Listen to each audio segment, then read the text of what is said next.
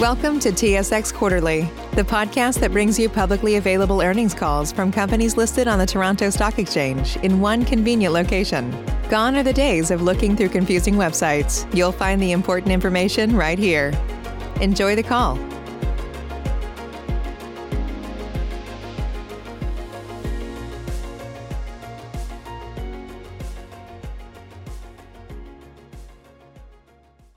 Ladies and gentlemen, thank you for standing by, and welcome to Intertape Polymer Group's Q3 2020 conference call. During the call, all participants will be in a listen-only mode. Afterwards, we will conduct a question and answer session. In order to maximize the efficiency of this event, the question period will be open to financial professionals only.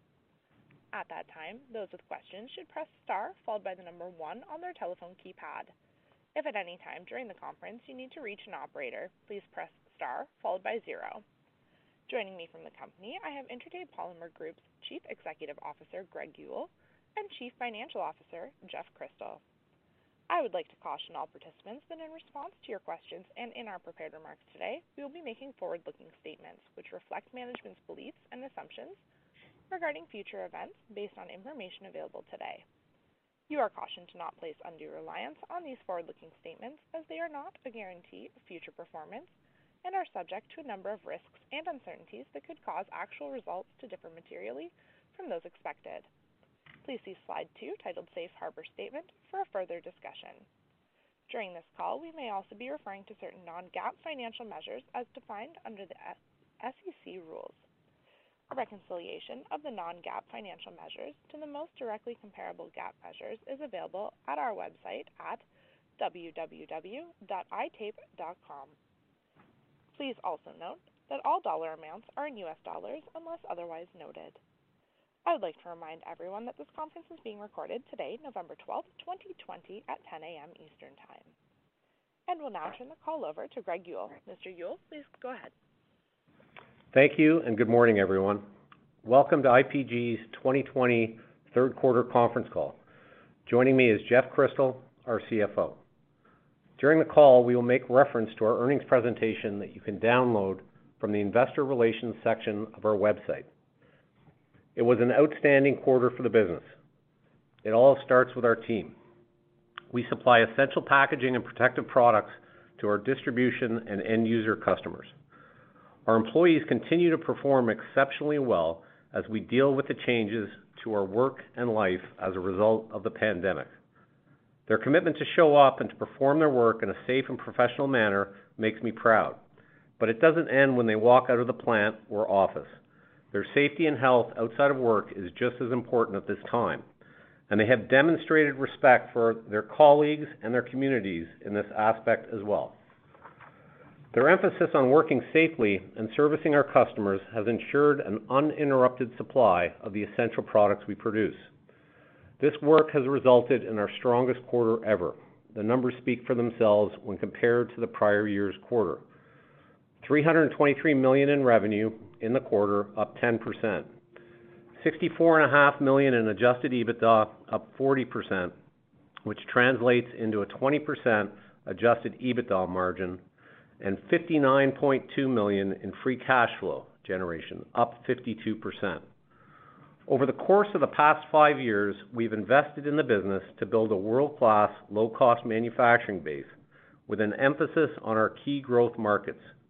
We made these investments for a specific purpose, to be competitive regardless of the economic cycle.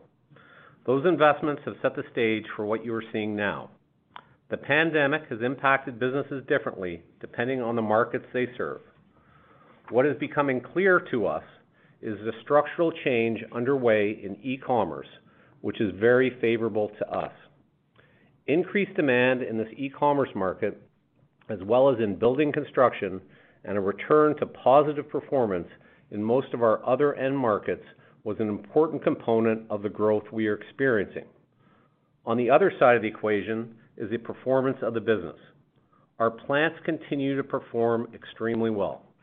We continue to effectively manage the spread between selling prices and raw material costs. And the cost reduction program that we implemented earlier this year is providing benefits. Each of these elements contributed to our strong results in the third quarter. After the initial onset of the pandemic, a common question we received from investors was when would the business return to its 2019 run rate? We have now exceeded that run rate based on the third quarter. As we open the fourth quarter, our order book to date remains strong and is consistent with what we saw in the third quarter. As a result, we provided an outlook for the fourth quarter across a number of key metrics this morning. Revenue in the fourth quarter is expected to grow by 10% or more compared to the same period last year. Adjusted EBITDA is expected to be between $58 and $63 million in the fourth quarter, and free cash flow is expected to be between $35 million to $45 million. The free cash flow figure takes into account a planned increase in our expected capital expenditures to a more normalized range, which brings us to our capital allocation strategy. Debt repayment remains our number one priority for capital. With the robust performance in the third quarter, we repaid more than $49 million in debt and drove down our total leverage ratio to 2.7 times. As we've mentioned previously, our targeted ratio is 2 to 2.5 times, and we've made great progress on approaching that range in the quarter. However, as we've said before, we need to be able to walk and chew gum at the same time. Our performance has created greater flexibility than what we initially envisioned at the onset of the pandemic. This morning, we announced the board has declared a 6.8% increase to the fourth quarter dividend to 15.75 cents per share, or 63 cents on an annualized basis. This increase represents an incremental draw of approximately $2.4 million of cash on an annualized basis. The dividend increase represents our confidence in the ongoing cash flow generation of the business. At the same time, with this flexibility, we've decided to increase our capital expenditure budget for 2020 to support growth initiatives in our key verticals, primarily e-commerce. Year to date, we've invested $21 million in CapEx, which put us on track to meet our initial outlook of $30 to $40 million we established in March. Based on the growth we are experiencing in the e-commerce end market, we've adjusted our 2020 full CapEx to be between $45 and $50 million, which is still well within the range of a normal annual investment, which we have previously stated between $40 to $60 million. These new investments support the growth we are experiencing in e-commerce demand by accelerating capacity expansion in product categories.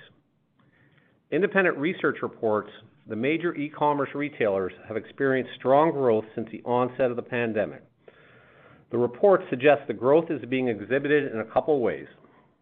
Number one, an increase in active customer base, bringing new participants into the market that have not used e-commerce previously.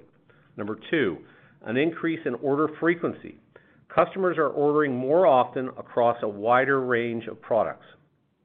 Packaging products targeted at e-commerce will benefit from these growth drivers. The demand we are experiencing in water-activated tape and certain protective packaging products reflect the growth experienced by the major e-commerce players. The reports highlight that the structurally higher e-commerce adoption and order frequency will remain a tailwind into 2022 and beyond. The shift from brick and mortar to e-commerce benefits us because of our disproportionately larger market share, as many e-commerce players use water-activated tape as their preferred box closure method, which is not the case in brick and mortar retail. E-commerce is not only an important vertical from a volume perspective, but it is also accretive to our adjusted EBITDA margin profile of the overall business. We also continue to see strong demand in the building construction end market, which benefits our wovens and industrial tape categories. On the wovens business, the investment we made in building capacity in India and the acquisition of MyWeave have improved the margin profile of this category. Historically, the wovens business underperformed the average corporate margin profile, but that is no longer the case. The investment decision to build the wovens greenfield in India has met its objectives through both structurally and materially improving the profitability and EBITDA contribution of this business. This is even more meaningful given the current tailwinds we are seeing in the building construction customer channel.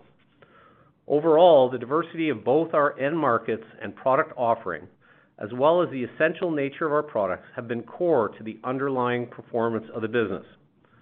We believe one of the key strengths of the product bundle moving forward will be our capability to offer our customers and their end users sustainability benefits. We continue to invest in both new products as well as qualifying existing products against recognized and credible sustainability standards in the market, so customers and end users can make informed decisions. As an update, we recently received Cradle to Cradle certification for 2 additional products. Number 1, our woven NovaShield structure membrane, a wovens product which is proven material of choice for fabric buildings in all climates. Number 2, our stretch films that are used to palletize goods for shipping.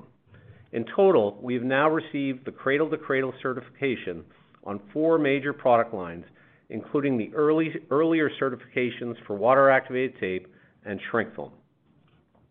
It is an understatement to say that this year has been a challenging environment, but we believe the actions we have taken have put us in a strong position to compete effectively through any market.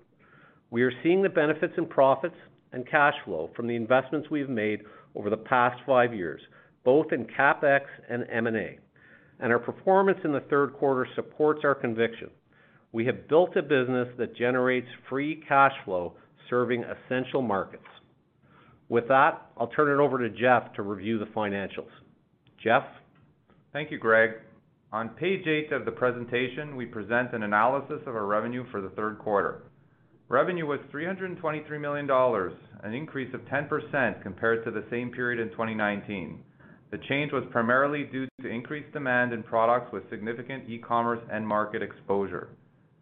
Volume mix accounted for 9% of the increase compared to last year, primarily due to strength in water-activated tape, mailers, and void fill, each of which address the e-commerce market, as well as wovens, which address the building construction market. In terms of underperforming categories, there was nominal pressure in acrylic and masking tapes, but it was marginal compared to the same period last year. Lower prices impacted revenue by less than 1%, which were predominantly related to the management of spread on lower raw materials. Turning to page 9, gross margin was 26% in the third quarter, an improvement of 422 basis points compared to the same period in 2019. Greg called out the drivers of the margin improvement earlier, specifically the effective management of the spread between selling prices and raw material and freight costs, and favorable plant performance as a result of both the leverage of increased production to meet demand and the benefit of the cost savings implemented in response to the pandemic. Adjusted EBITDA improved 40% to $64.5 million compared to the same period last year. The improvement was primarily driven by the margin drivers I mentioned earlier, being spread management and plant performance, as well as cost savings measures within our SG&A expenses. Cash flows from operating activities improved by $19.2 million to $67.5 million in the third quarter compared to the same period in 2019. The improvement was primarily the result of the higher gross profit. Free cash flows improved by $20.2 million to $59.2 million in the quarter compared to the same period in 2019. The improvement was primarily due to the increase in cash flows from operating activities.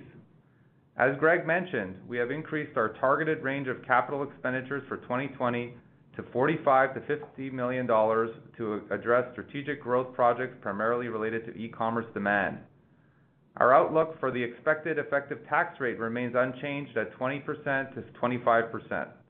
Cash taxes paid in 2020 are expected to approximate income tax expense, which was taken into consideration when establishing the free cash flows outlook for the fourth quarter of $35 to $45 million, which Greg referenced earlier.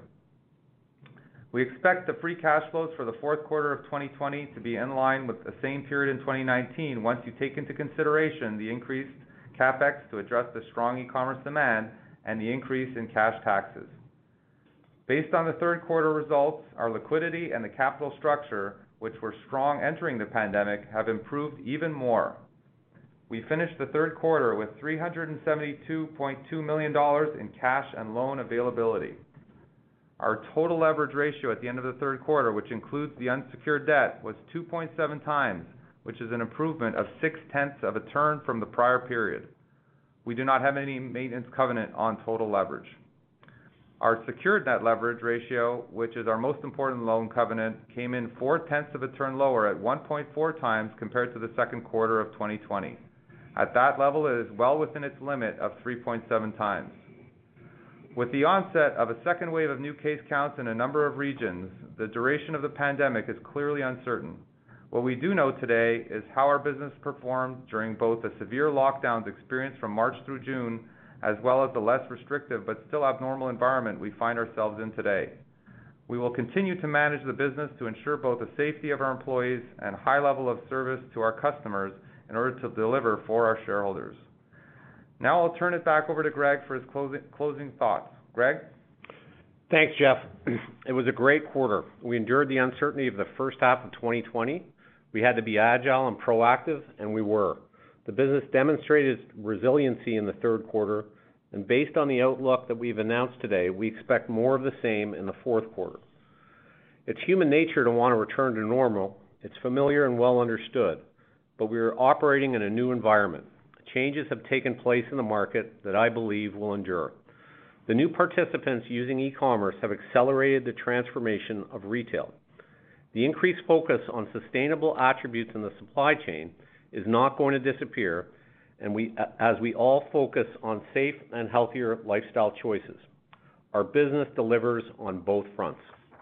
We provide essential packaging and protective products for the economy. We've made a series of investments to build a world-class, low-cost manufacturing base that can compete effectively in any market cycle.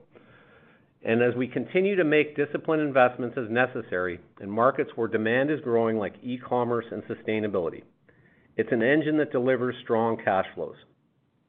We have a strong balance sheet and a liquidity position that offers us the flexibility to be both defensive and offensive depending on the market cycle. These are the essential characteristics that position us to come out the other side of this pandemic in a very strong position in the market. I'd like to thank our employees. This is a challenging situation for everyone. I could not be more proud of how they've conducted themselves and the level of commitment to the organization they have demonstrated. It's truly tremendous. With that, I'll turn the call back to the operator to open up the question and answer period. Thank you. As a reminder, in order to ask a question, please press star followed by the number 1 on your telephone keypad. Your first question is from Michael Dumont with Scotiabank. Your line is open. Fantastic quarter, guys. Thanks. The sales increase is no doubt impressive, and I think we're all going to try to parse out, how much of the increase was structural versus cyclical, and that will in part depend on, how much e-commerce was driving the growth versus other categories, as well as gauging overall restocking. Any way you can provide us with, a range of the e-commerce contribution to the organic growth, or any general comments there? So I'll make a couple comments just overall. We take a restocking, and we look at a kind of sequential chart this year of our order book. We really haven't seen anything but increased demand as we've moved out of the shutdown. So certainly restocking doesn't appear to be apparent in our order book at this point. Like it hasn't dropped off, in other words. And then just on the margin side, and then Jeff can comment on e-commerce, on the margin side, when we think of, the operational performance of the business, certainly you look at the contribution that we have out of our Indian operations in the quarter, those played a key role in the EBITDA improvement outside of e-commerce. Yeah, and then in terms of, growth, when we think of the quarter, certainly e-commerce was the leader in terms of generating the growth in the quarter, which as we saw in Q2 as well. And as we mentioned in our prepared remarks, you read all these more formal reports coming out there on the e-commerce industry, and certainly people believe that is a structural change and that has accelerated the growth of e-commerce, and that we intend to see that, continue. But then we also saw, good growth, as we mentioned in our disclosures around the building construction and retail side. That was quite strong, and again, the building and construction, you see the stats out there that are public, and then even on the retail side, we saw some good demand. Some of that may have been restocking, but a lot of it is also related to people who are doing things at home, do-it-yourself things. A lot of those types of supplies, we're seeing heavy growth in the quarter, and we continue to see that trend as well, with people not taking vacations and moving, and with work from home type setups being somewhat permanent for a lot of people, or at least partially permanent. So we see good trends in those areas as well. And then when I think about the rest of the business, like even the general manufacturing, transportation, food and beverage, we saw some marginal decreases, I guess, when you look at the quarter, but really it was almost flat to last year. So there wasn't really as much weakness in those categories as you might have expected. So, and we continue to see that as well.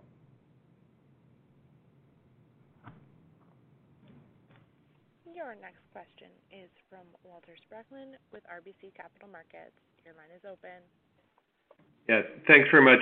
Great quarter, everyone. Very impressive. I'd like to ask into looking at next year on your program. Obviously, when we were in your organization in the Carolinas last time, it certainly suggested there was lots of room for expansion at low cost relative to the rollout of the water activated plant. Is that, when we look into next, how much have you built in with this increased growth CapEx that you're spending in the fourth quarter?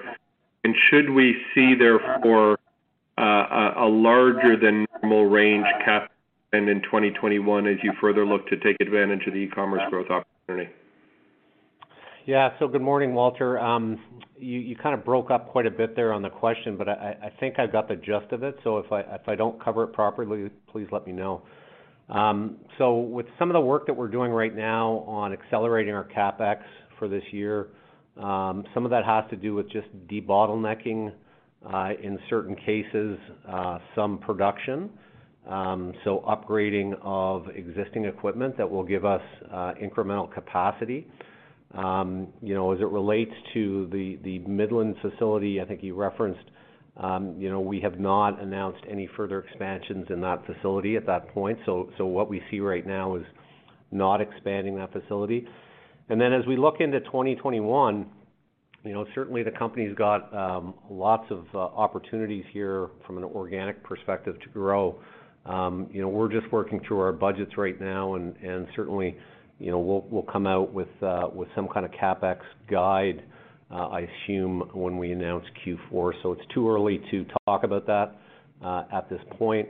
But I will reiterate that, like in a normal state, this business from a CapEx perspective should run about $40 to $60 million a year. Okay, that makes sense. Hopefully you can hear me a little bit better here. I've switched over headsets. Much better.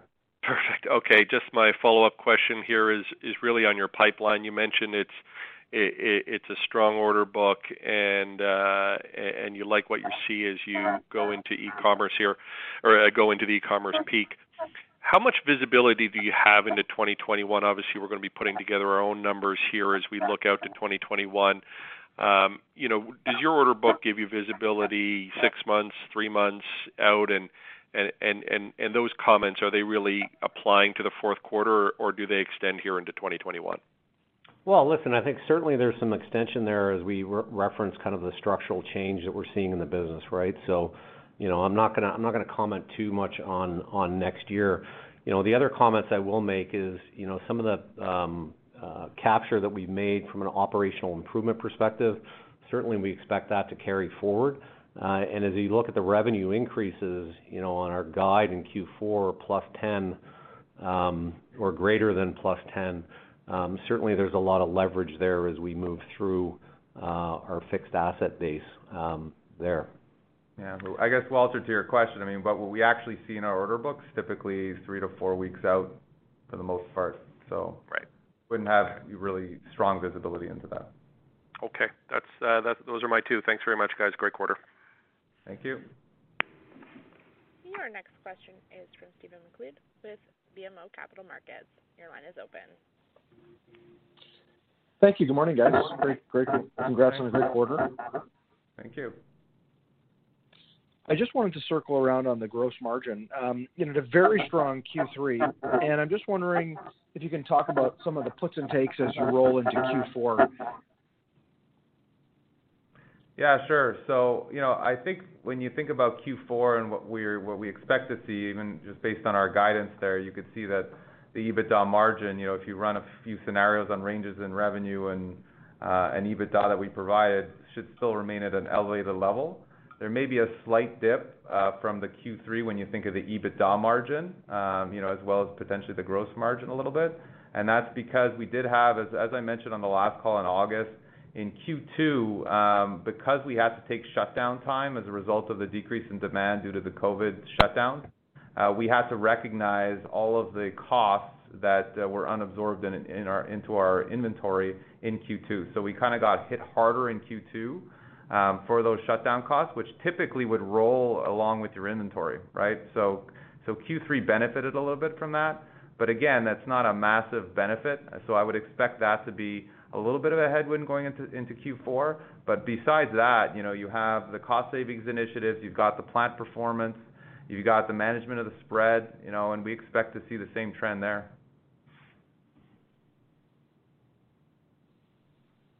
Okay, that's helpful. Thank you. And then I just wanted to clarify, Greg, your answer to an earlier question with respect to e-commerce CapEx investment. You said that you're not expanding Midland, so can you give a little bit of color of where that incremental capacity is going on the e-commerce side? So we have two facilities that manufacture that product, and we're doing some debottlenecking on the other facility, and that's my reference to that CapEx. Certainly, when we think of that business as well, we're looking at adding some capability as it relates to specifically around printing. So those are where the capacity expansions are going right now.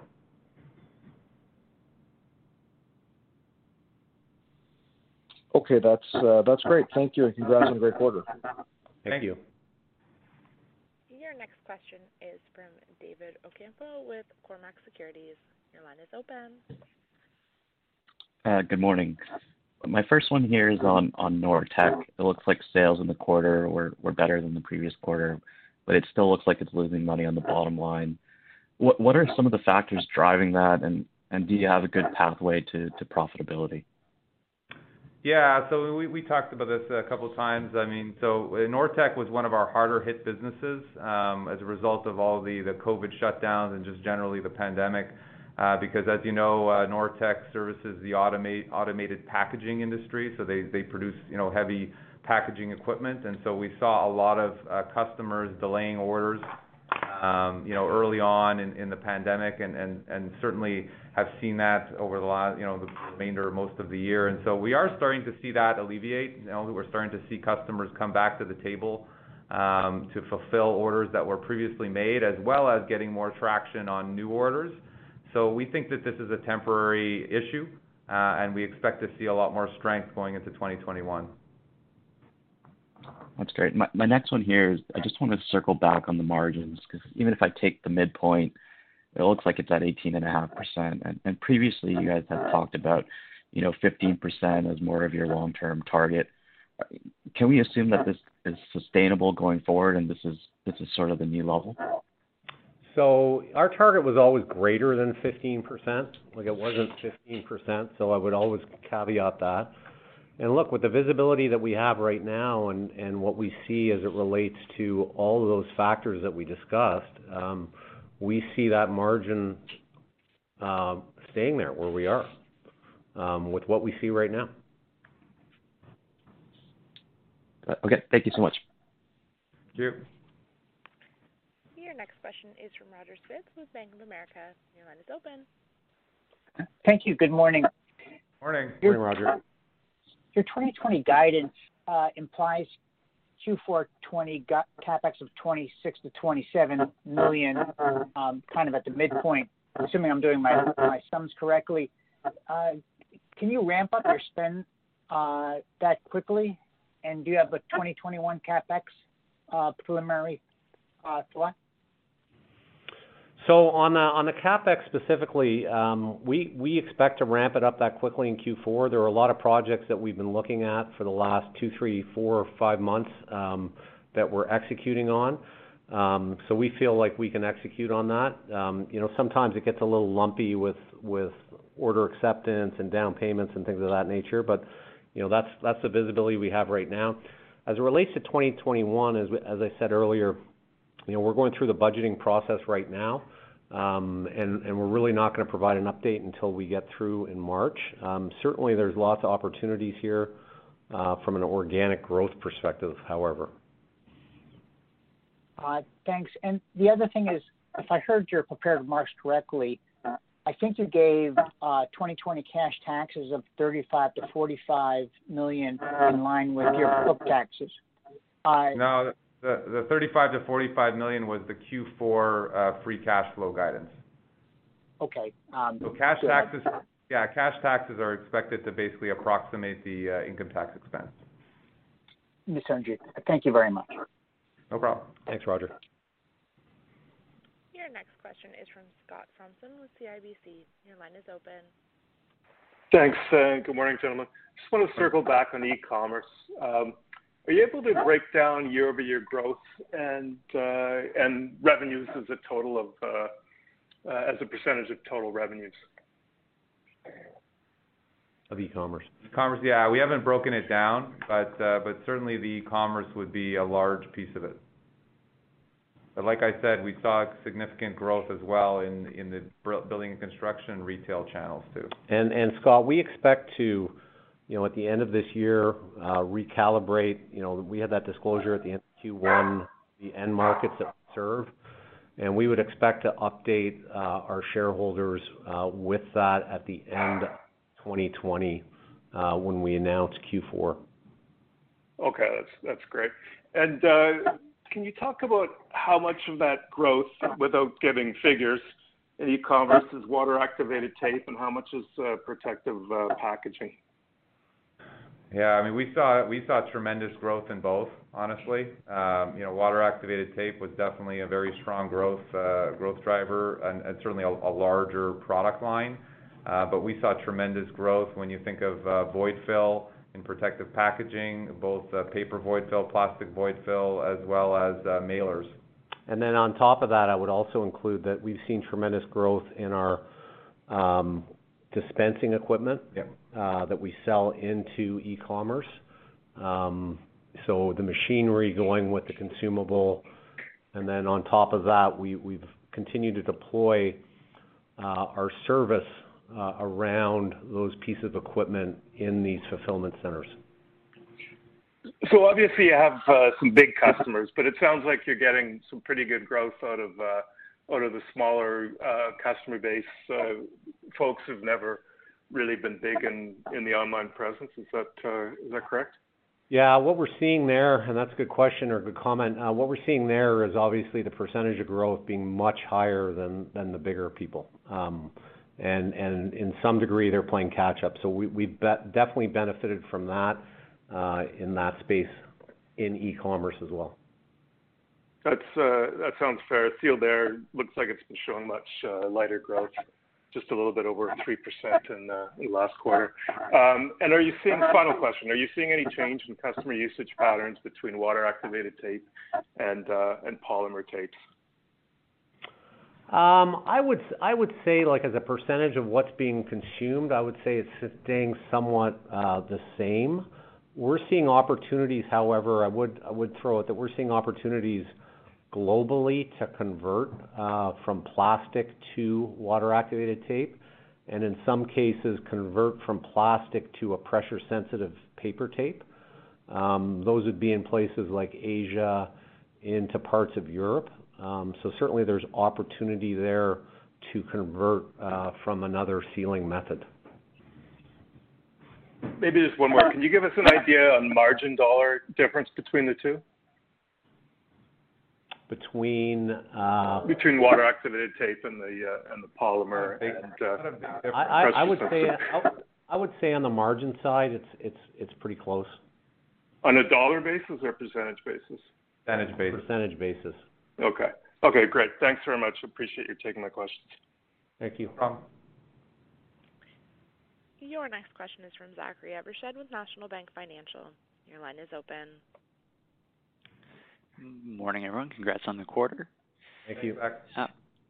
First question for you on across the company, what kind of available capacity do you have in existing facilities, so underutilized assets?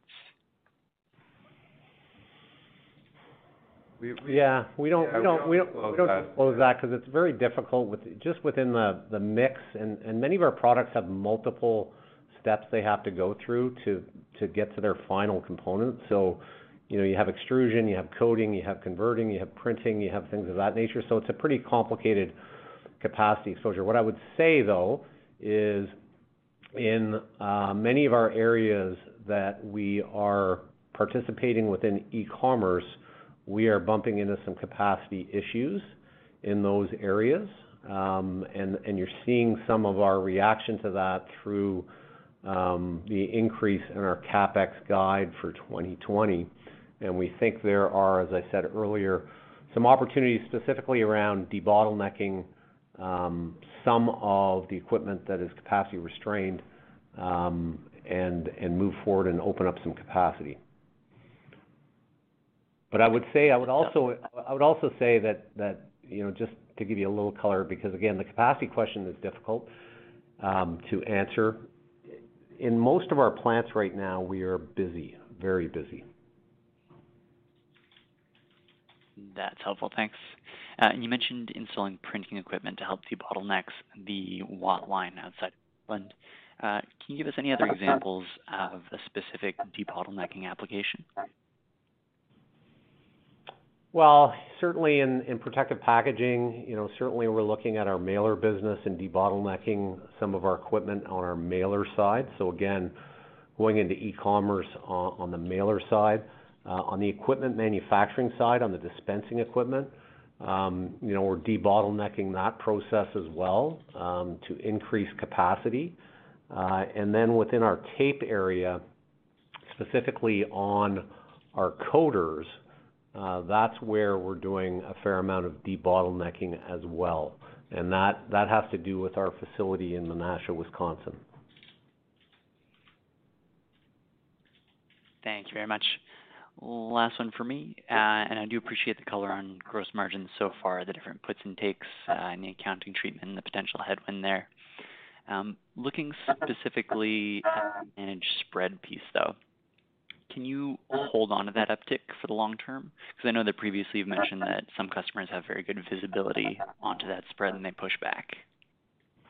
Yeah, so listen, I think I'd comment on that I can only speak to what we see right now, and we feel good about managing that spread right now and where we are, and we see that going forward just as our guidance indicates into Q4. Hard to predict on a longer scale perspective, but again, just boiling back to or going back to kind of our strategy around our assets and going back to our operational improvements that we've made in our facilities, certainly we don't plan on giving those up on a go-forward basis. And that, at the end of the day, helps your spread because in many cases, your waste numbers are lower, your productivity's up, and you can pick up some spread between sell price and raw materials. That's great. Thanks. I'll turn it over. Thanks. Your next question is from Michael Doumet with Scotia Capital. Your line is open.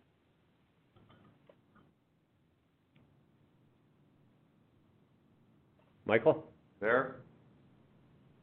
You dropped off. Yeah. Hi, guys. Not doing great on the phone today, but just following up, Greg, to your answer to my question there at the beginning, I think in response to the restocking trend, you had indicated that sales had continued to increase essentially since the lockdown. And into Q4, this year we've got Prime Day. That was in Q3 last year. And overall, we should presumably expect e-commerce to strengthen in Q4. So it feels like there's a pretty good chance that sales improve sequentially. I'd just like to ask, are there offsets that we should consider into Q4? From a demand perspective? Correct. I do not see them. Look, I see, when I think of where we were from a trough demand perspective, that pretty much hit April, May, as everyone knows. And we saw a pretty sequential, even performance June, July, and then August, September up, and that's continued. So when you think of kind of where we were trough to peak, we kind of peaked, on a consistent basis, August, September, October. Perfect. Okay. And then going back to the previous answer, if I heard you correctly, you indicated that EBITDA margin or the improvement was essentially structural. So your Q3 margin was 20%, and at the low end of your Q4 guidance, it implies about an 18% margin. Is that the range we should expect going forward? Well, like I said, I think the 20%, like I said, was somewhat high just because of some of the accounting treatment of the costs going through Q2. But certainly, when we think of the 18%, at this point, we don't see a reason why that can't be maintained. Of course, there's a lot of uncertainty in the market and what's going to happen for next year. But at this point, based on the cost measures that we've taken, based on how our plants are performing, based on the leverage that we're getting from filling up some of the investments that we've made, and based on the demand that we have, we don't see that going down. Gotcha. Okay. In the last quarter, capital deployment discussions were focused on debt repayment. It looks like with these results, your Q4, and I guess going forward, free cash flow improves, and your leverage ratios are reduced quite substantially. Where do we see capital deployment beyond organic growth and dividend at this point? So, as we stated, right now, as we sit here today, we're focused on debt repayment. Certainly as we move into 2021, certainly as I've stated before, we're still interested specifically around bolt-on acquisitions, specifically things that can add products to our platform, if you will, within e-commerce and leverage our platform in e-commerce. So certainly that could be an area of deployment. But at the end of the day, right now as we sit here, our focus is on that debt repayment and getting to within that normalized range of 2 to 2.5 times leverage. Gotcha. Thank you, guys. Thank you. Your next question is from Roger Spitz with Bank of America. Your line is open. Thank you for the follow-up. Just wanted to ask whether you had any guidance on Q4 working capital inflow or outflow as part of the 35 to 45 million free cash flow. Yeah, we don't give specific guidance, but normally in Q4 we do see a nice unraveling of our working capital. So what we did say is when you compare to last year, we should see something similar to what we saw last year, minus the CapEx, because obviously the CapEx is backloaded this year, as well as the cash taxes will be somewhat elevated this quarter versus last year. So if you take those things out, we should be somewhat similar to last year. And that'll give you an idea, if you look at last year's working capital movement, what we might see. Thank you very much. No problem. I'll now turn the call back over for closing remarks. Thank you. If there are no other further questions, let me thank you for participating in today's call. We look forward to speaking with you again following the release of our fourth quarter 2020 results in March of 2021. In the meantime, I hope you and your family stay safe and healthy. Thank you very much. This concludes today's conference call. You may now disconnect.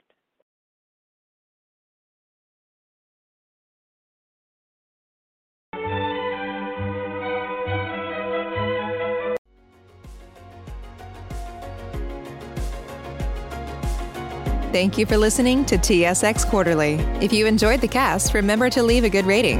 And remember, for any additional inquiries, please consult the company's investor relations section on their website. See you next time.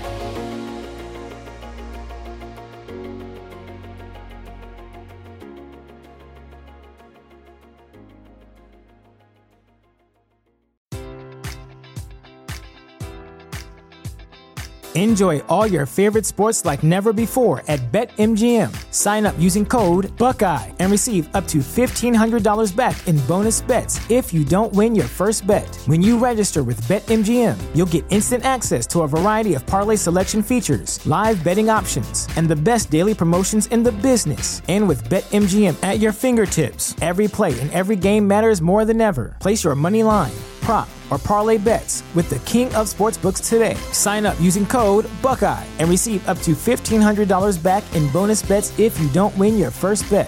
BetMGM and GameSense remind you to play responsibly. 21 plus and present in Ohio, subject to eligibility requirements. Rewards are non-withdrawable bonus bets that expire in 7 days. Gambling problem? Call 1-800-GAMBLER. In partnership with MGM Northfield Park.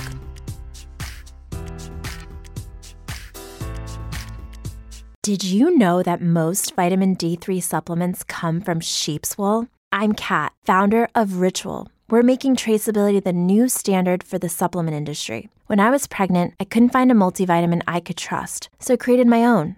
Ours is made traceable, third-party tested, and clean label project certified. Oh, and our vitamin D3? It comes from sustainably harvested lichen from England, not sheep. Trace for yourself with 25% off at ritual.com/podcast.